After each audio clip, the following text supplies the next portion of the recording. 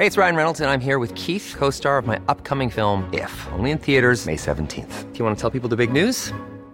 All right, I'll do it. Sign up now and you'll get unlimited for $15 a month and 6 months of Paramount Plus Essential Plan on us. MintMobile.com/switch. Upfront payment of $45 equivalent to $15 per month. Unlimited over 40 gigabytes per month. Face lower speeds. Videos at 480p. Active Mint customers by 531.24 get 6 months of Paramount Plus Essential Plan. Auto renews after 6 months. Offer ends May 31st, 2024. Separate Paramount Plus registration required. Terms and conditions apply if rated PG. Burrow is a furniture company known for timeless design and thoughtful construction and free shipping. And that extends to their outdoor collection. Their outdoor furniture is built to withstand the elements, featuring rust-proof stainless steel hardware, weather-ready teak, and quick-dry foam cushions. For Memorial Day, get 15% off your Burrow purchase at burrow.com/ACAST and up to 25% off outdoor. That's up to 25% off outdoor furniture at burrow.com/ACAST. Millions of people have lost weight with personalized plans from Noom. Like Evan, who can't stand salads and still lost 50 pounds. Salads generally for most people are the easy button, right? For me, that wasn't an option. I never really was a salad guy. That's just not who I am. But Noom worked for me. Get your personalized plan today at Noom.com. Real Noom user compensated to provide their story. In 4 weeks, the typical Noom user can expect to lose 1 to 2 pounds per week. Individual results may vary.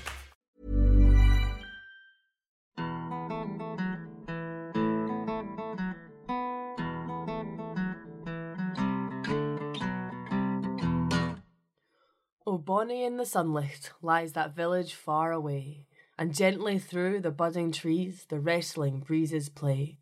The sweet fresh air sae warm and mild new health and pleasure bring, and the playing bairns laugh in the street at the coming o' the spring. Welcome to Series 2 of Stories of Scotland. So that was a beautiful verse from Agnes Mounsey about the village of Thornhill, to introduce a slightly different angle of Scottish history. Yes, so welcome to Stories of Scotland. I am Jenny, a lowland cartographer. And I'm Annie, a Highland historian. So we were interested in Thornhill, which is down in the borders of Scotland, because that's where my grandfather, my papa as I call him, grew up. Jenny and I visited my grandparents and had a blather with them about growing up in rural Scotland during the Second World War, and coming of age in post-war Scotland.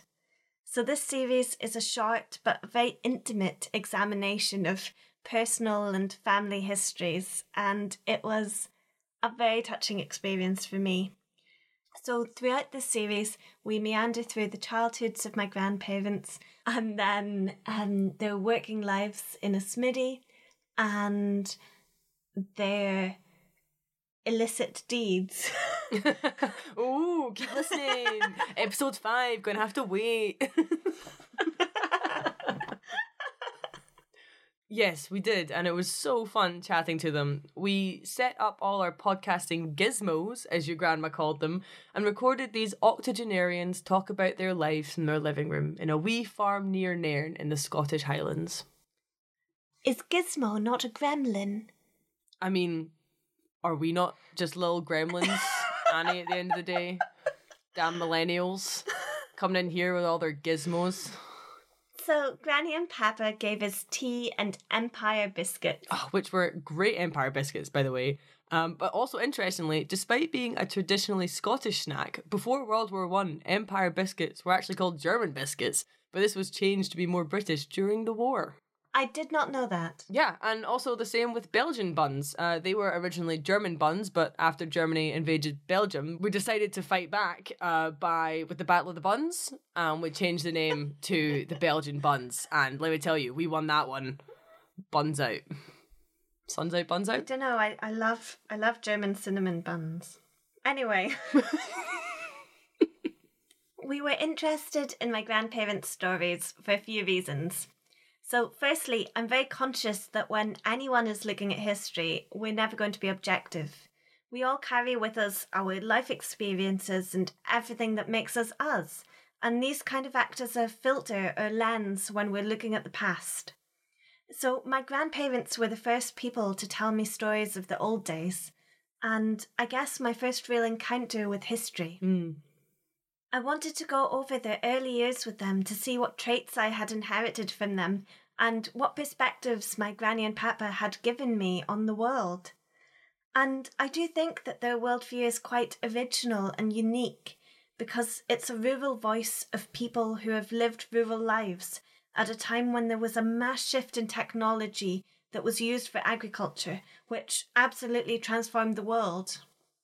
Yeah, definitely. And although they've lived in the Highlands for over 40 years, neither grew up in the Highlands. So your granddad is from the Scottish borders, where a lot of my ancestry is from as well, actually. And your granny is from Ayr, which is on the west coast of Scotland, about an hour west of Glasgow. Yes, so let's begin by meeting my papa. I recommend this episode with a cup of tea and a delicious Empire biscuit. German biscuit. We'll let Jimmy introduce himself and then we'll pop back in for a blather.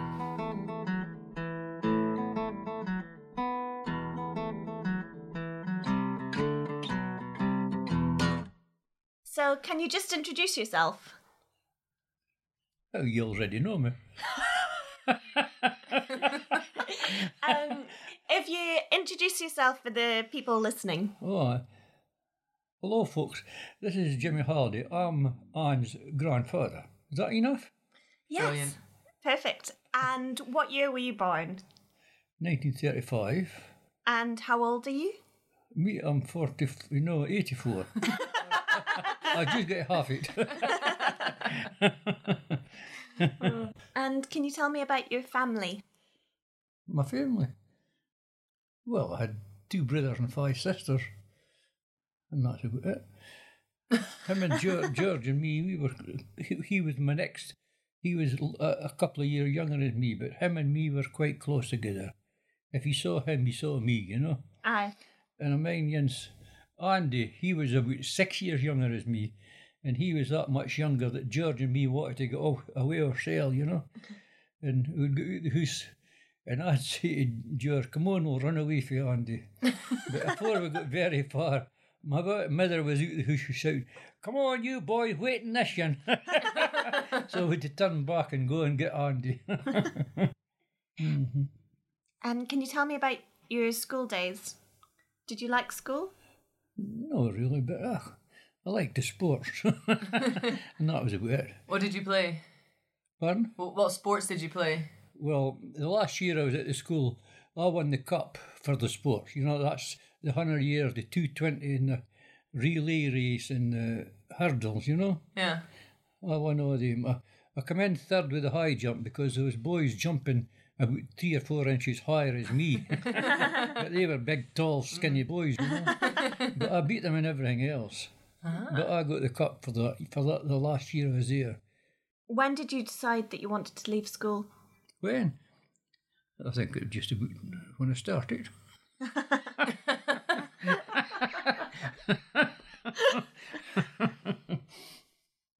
But I left at 15, and that's the earliest you could leave then. And then I started serving my time as a blacksmith. What was technology like when you were a child? Did you have any technology in your home? No, I didn't have technology at the school. I didn't. Is that a thing they do at school now, technology?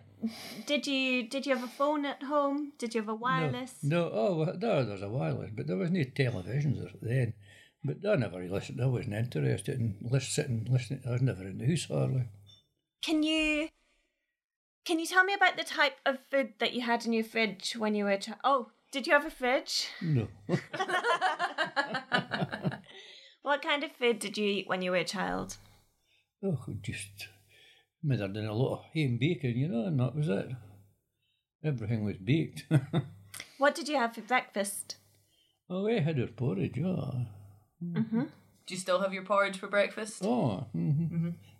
What do you have with your porridge? Just milk. That's all you have with porridge, isn't it? Do you never put salt on it? No, you mix the salt in when you're making it. Okay. Good. Oh, can't have unsalted porridge. And do you remember rationing? Right, oh, well, vaguely. You got threepence, that was 3 pennies on a Saturday to go in and buy a bar of chocolate because your ration for the sweet ration, that's all it allowed you, 1 bar of chocolate a week. Mm-hmm. So that was just after the war, of course. Okay. So we went down with Threepenny bit and what we call a square threepenny. You wouldn't have seen them. They're kind of the same shape as a 50p piece. Aye. But it was just made of copper, you know, the threepenny bit. But that was 3p in old money. But I don't know what that is nowadays. It's not very much, eh? And did you go walking a lot when you were a child? We used to walk for miles. What was your favourite place to walk to? Well, for Thornhill, me and my brother George, we used to walk for Thornhill to what called Morton Mains Castle. It belonged to Robert the Bruce at one time. Aye. And that's about, I would say, roughly about 4 or 5 miles out of Thornhill. We used to walk there on a Sunday. And then after that, we walked what they called up the Black Hill. And it was a big high hill, and there was a loch on the top of it, you know. We used to go up to the loch and maybe collect seagull eggs, and then we'd walk home for there.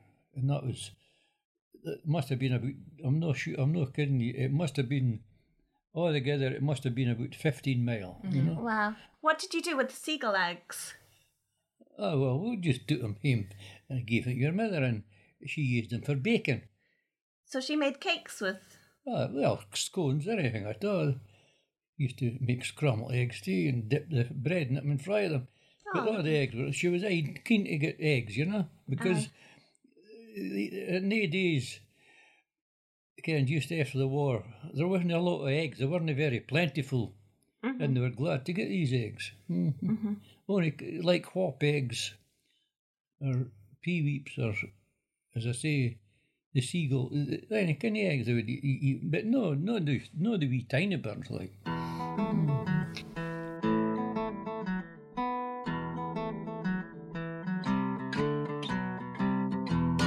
Oh, seagull eggs. I don't know about that one. I was doing some research on them and I've read that they were like chicken eggs, but just more salty. So, I don't know, it kind of gives me the heebies.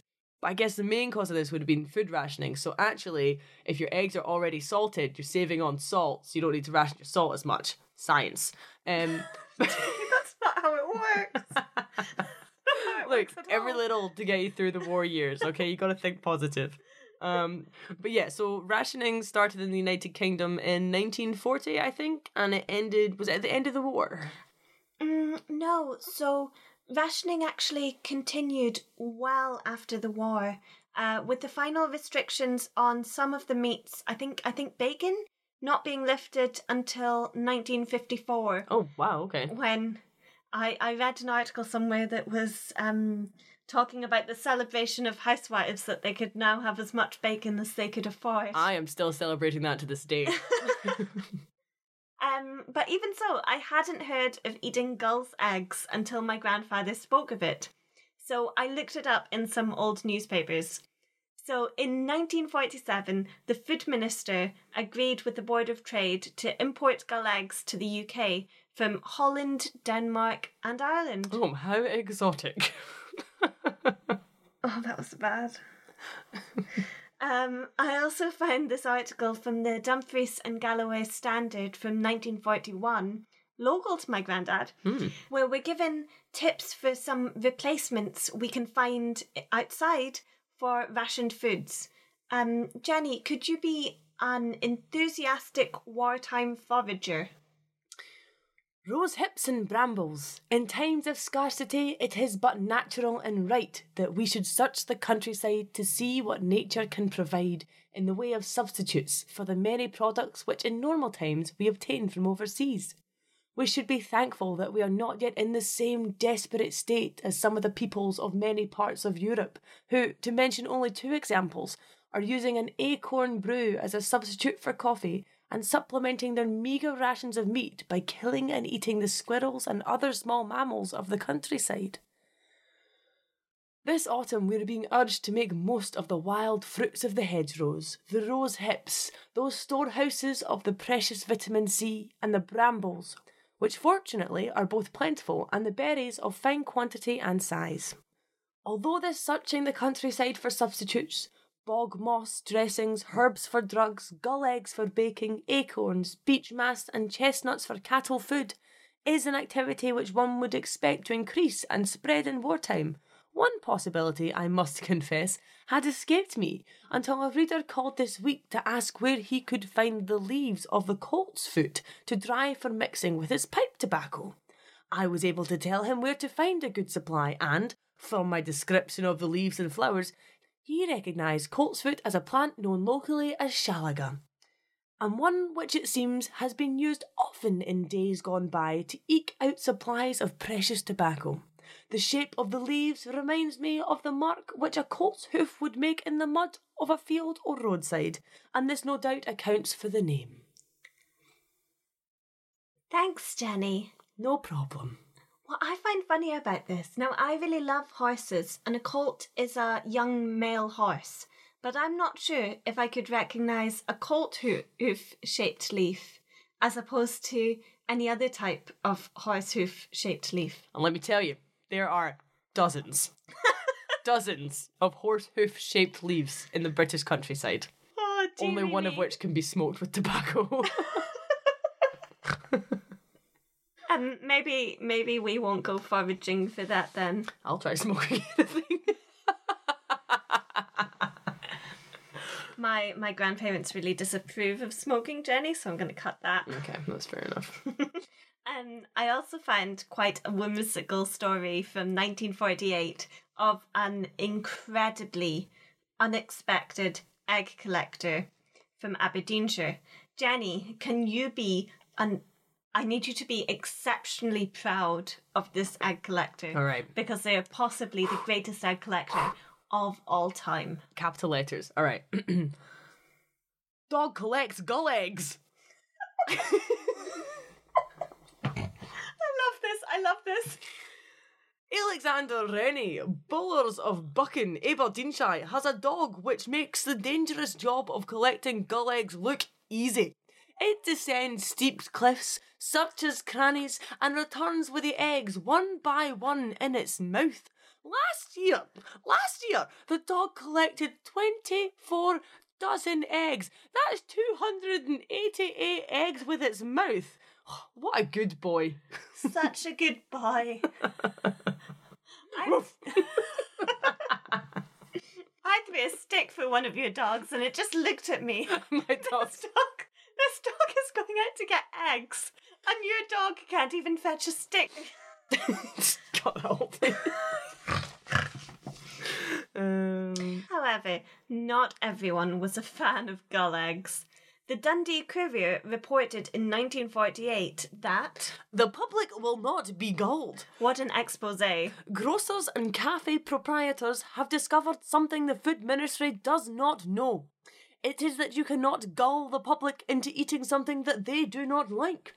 When thousands of gull eggs arrived in the shops and cafes, there was a rush for them. They looked attractive, and there are people who are willing to try anything once. The result, however, is that basketfuls still remain in the windies. The housewives complain of a fishy taste, and prices, which began at 25 shillings a dozen, are now down to just 3 shillings. Well, I kind of disagree with this because it sounds like my papa quite appreciated the gull eggs. They were baked into a cake. Yeah, I'll eat anything if it's in a cake. This is very true. However, nowadays it's illegal in Scotland to take gull eggs or disturb the nests of any wild birds. So we'll have to leave our fishy, feathery friends alone and we'll go back to my papa.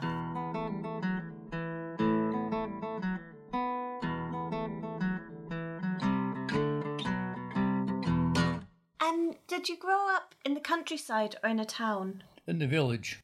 But the village, we were about the last house in the village, so you were just out your house into a field, like, yeah. Aye. And then away into the wood. Did you like the woods? Oh, I used to I put swings up in the trees and again, he thought you're Tarzan. We used to climb up this wee tree to get the rope high enough up, climb up the wee tree, get a hold of the rope and swing with it. And then somebody else would climb up the tree the time you were swinging and jump onto the rope when you came towards him again. It was good fun, though. Did you know the different names of the trees? The fir trees and the beech and the oak and I can't know the names of the trees. I mean, that was just born in you, wasn't it? You ken the names of the trees, Steve, have you? Yes. Oh, you got it. It just comes natural, doesn't it? A lot of children nowadays don't know the names of the trees. Not anymore. It's sad. Well, we must have learned it for somebody. For the elderly.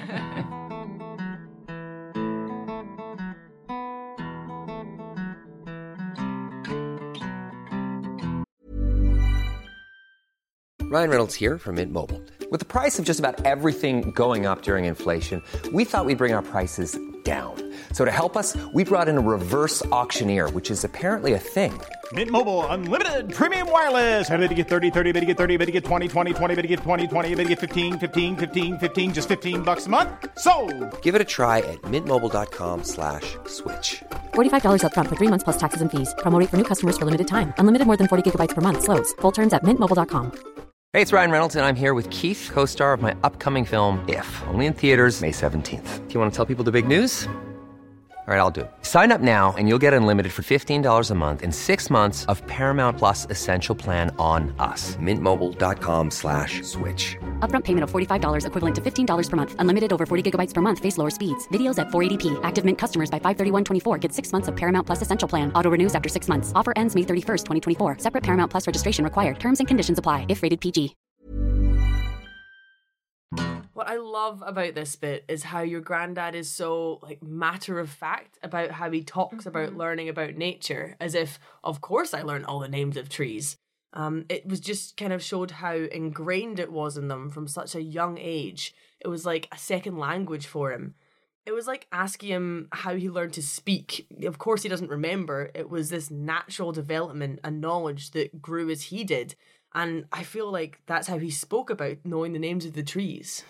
Yes, I think that for children raised close to the land, this understanding of nature comes on maybe a deeper level. And it was not only encouraged and taught in school, but expected. And this learning comes outside of the classroom because nature is such a sensory experience. The rustle of leaves, the different smells depending on the weather that you get. And in rural schools back then, this seems to have really been understood. Yeah, I mean, I studied this and I spent ages learning from textbooks in the classrooms, but it wasn't until I was a lot older and started actively exploring nature that I realised there was still so much I didn't understand and also so much that I wanted to. But even still, it's like learning a language as an adult. It's much harder than being raised bilingual from birth. Yes, but I do think there's movements nowadays to get kids from urban places into the countryside, which is brilliant. And for people living in rural communities, I think more and more nowadays they're trying to get classrooms to go outdoors again, like they did in the 1940s. And this understanding brings respect for the land and nature, which I feel is very integral to finding our sense of belonging in the environment and the places that we live. So Jenny, what tree, for example, would you feel the closest connection to in Scotland? Probably I'm going to go with the juniper. And funnily enough, it's not because it's like a beautiful, strong and majestic tree. It's actually a pretty stubbly little shrub-like one, but it's because my mum calls me Jennifer Juniper sometimes and it always makes me smile. From now on, I'm calling you Jennifer Juniper too. just to make you cringe a wee bit. But I'm certain you are her darling stubby little shrub, so that's quite adorable. Yep, and I'm very prickly too, so there's that. But junipers are one of only 3 native conifers in Scotland, with the other 2 being Scots pine and yew. The tree has this gnarly, hardcore look about it. The trunks are sinewed and twisted, and the needles dense and sharp. Its looks seem to embody the everyday battles the tree must win in order to survive in the quickly shrinking habitats and harsh Scottish conditions. Wow. You make it sound like a warrior tree. All trees are warriors, Anne.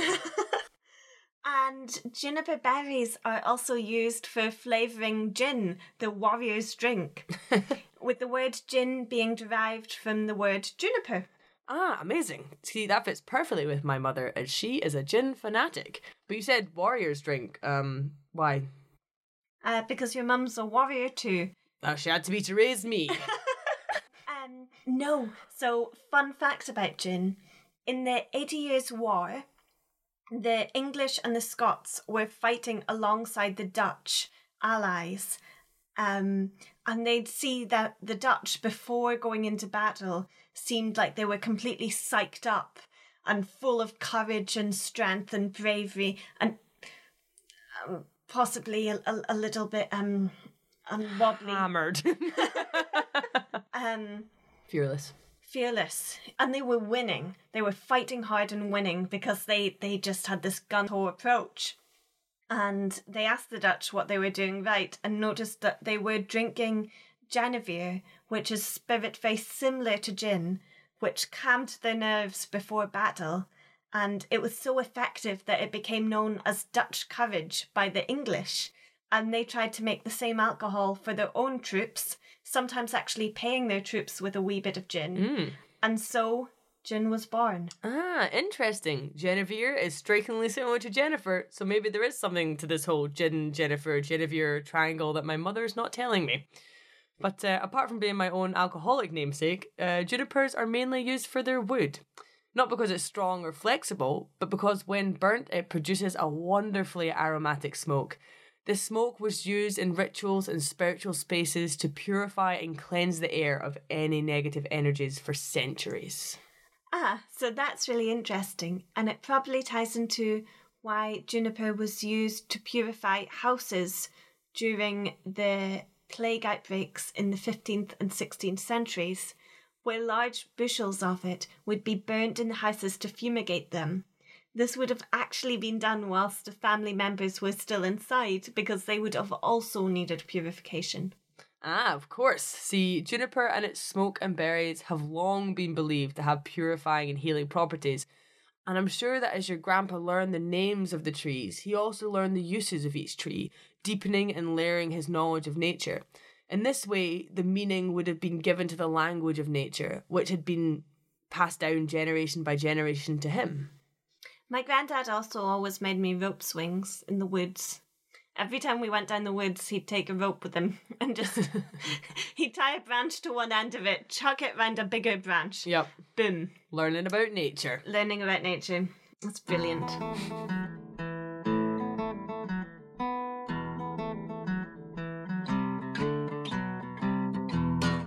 What were your hobbies when you were a young man? I was good at ice skating. I used to like playing ice hockey, you know. I was quite good at it. Well, I was the captain of the Fitba team when I was at Thornhill. The last year I was there at the school, I was the captain of the Morton Academy. What advice would you give to children nowadays? Yeah, well, I think they've all just got to lead their own life, haven't they, and have a bit of sense about them. Just to stick in and learn as much as you can about, well, no, I never learnt much at the school, but stick in once you get a job and try and be an expert at whatever you're doing. Mm-hmm. Yeah, and make sure you're interested in it, and don't serve your time off like that if you're not interested.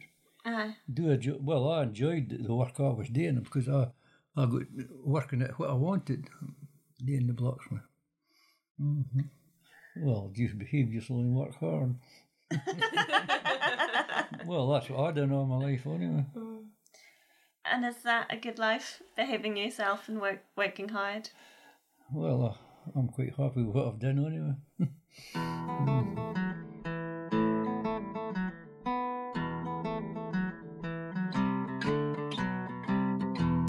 So one of my first memories of my papa was running up to him, pure greeting, tears all down my face because I'd fallen into a big patch of stingy nettles and I was clouted up to my knees in these horrible wee red bumpy stings. And Papa picked some dock leaves and crushed them in his absolutely massive blacksmith hands to rub onto the stings. I'm not sure if dock leaves really do anything for nettle stings or if it's just a kind of placebo effect. But I remember this so clearly, even a funny kind of like medicinal smell to the dock leaves, and in my heart I was just so certain that it was the best medicine. Ah, the eternal balance of nature. For every nettle patch, there's a dock leaf growing nearby.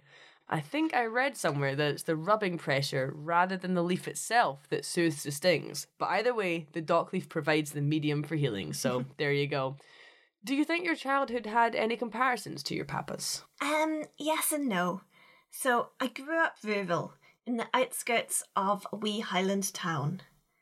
There was always farm animals around, and I was always playing outside.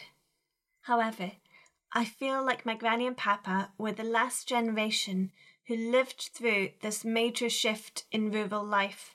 They were the last people to really witness this very traditional way of farming. And I think that's something special and something that really shaped them and kind of grounded them in a rural culture that is quite difficult nowadays to understand. Mm-hmm. Because everything I know about farming comes from mechanized machinery, whereas they still have memories of old ways. But also, because they were children in the Second World War, they had to make do with so much less stuff available to them. Much less choice of what to eat, what to do, how to live.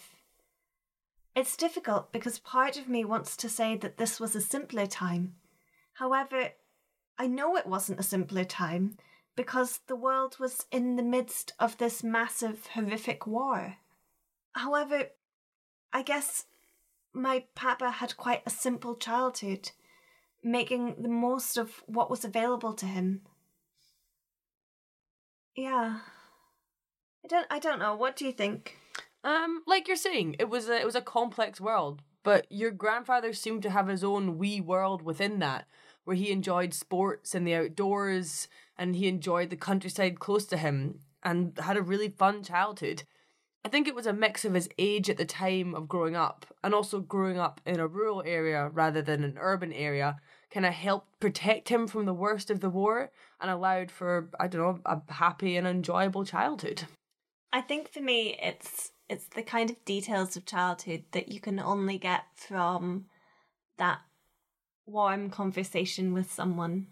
You know, something as small and silly as gull eggs kind of gave us this rich seam of history that we'd have never broken into without blethering to my papa. We would have never found out about the most amazing egg collecting dog ever to have ever. 244 eggs, was it? 288. 288 eggs! And now we're bringing this knowledge to all of our listeners. I just think talking to old people is amazing. I think as an archivist and as a historian, it's a really valuable way to understand kind of just by speaking to any of your relatives or any of your close friends, anyone you really care about their own personal history, just gives you even more lenses within your arsenal to... Yeah, it's all about expanding your perspective on the world. Mm-hmm. And so often we lose the perspectives and voices of those behind us because we don't look back that much. So it's really nice taking the time to sit down and listen to your grandparents and anyone else's story just to see what they think and how they lived and what shaped them. Brilliant. Well, in our next episode, we'll be meeting my granny to find out about her childhood. Yeah, it's a good one. It's a cracker. It's a cracker, but it's got a few wee sadder bits than my papa's. Yeah. But it's an incredible episode. So listening to that one to meet the other half of Annie's grandparents. It's a wonderful episode, and she is a wonderful, warm woman, and I'm really excited. And just a massive thank you for listening to Stories of Scotland. We've been reading reviews this week and we are so incredibly touched by your kind words. Someone called us research wizards, and honestly, Annie, I have been thinking of what I want to get tattooed next. And I'm not saying it's number one, but it's a contender. It's up there for sure.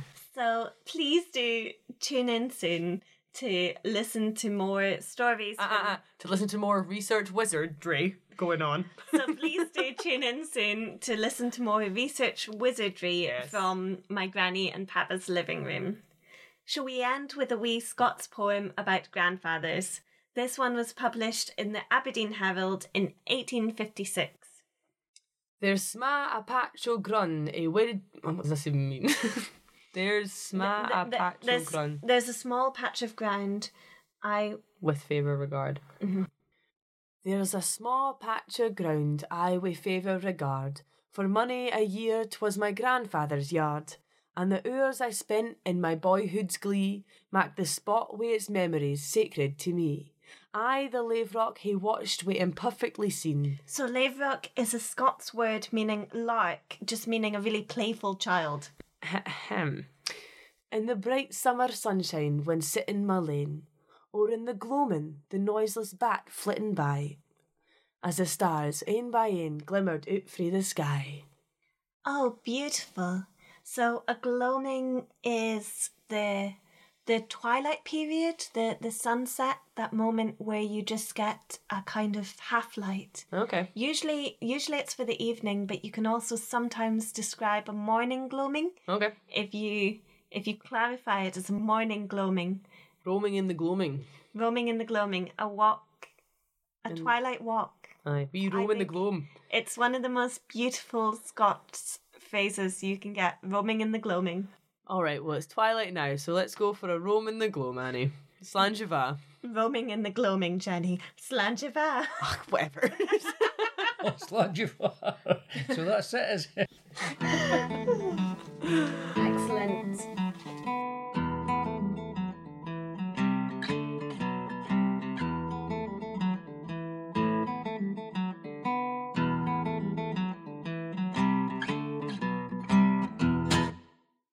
Let's say something meaningful. Mm-hmm. Something meaningful. Even when we're on a budget, we still deserve nice things. Quince is a place to scoop up stunning high-end goods for 50 to 80% less than similar brands. They have buttery soft cashmere sweaters starting at $50, luxurious Italian leather bags, and so much more. Plus, Quince only works with factories that use safe, ethical, and responsible manufacturing. Get the high-end goods you'll love without the high price tag with Quince. Go to quince.com/style for free shipping and 365-day returns. Planning for your next trip? Elevate your travel style with Quince. Quince has all the jet-setting essentials you'll want for your next getaway, like European linen, premium luggage options, buttery soft Italian leather bags, and so much more. And is all priced at 50 to 80% less than similar brands. Plus, Quince only works with factories that use safe and ethical manufacturing practices. Pack your bags with high-quality essentials you'll be wearing for vacations to come with Quince. Go to quince.com/pack for free shipping and 365-day returns.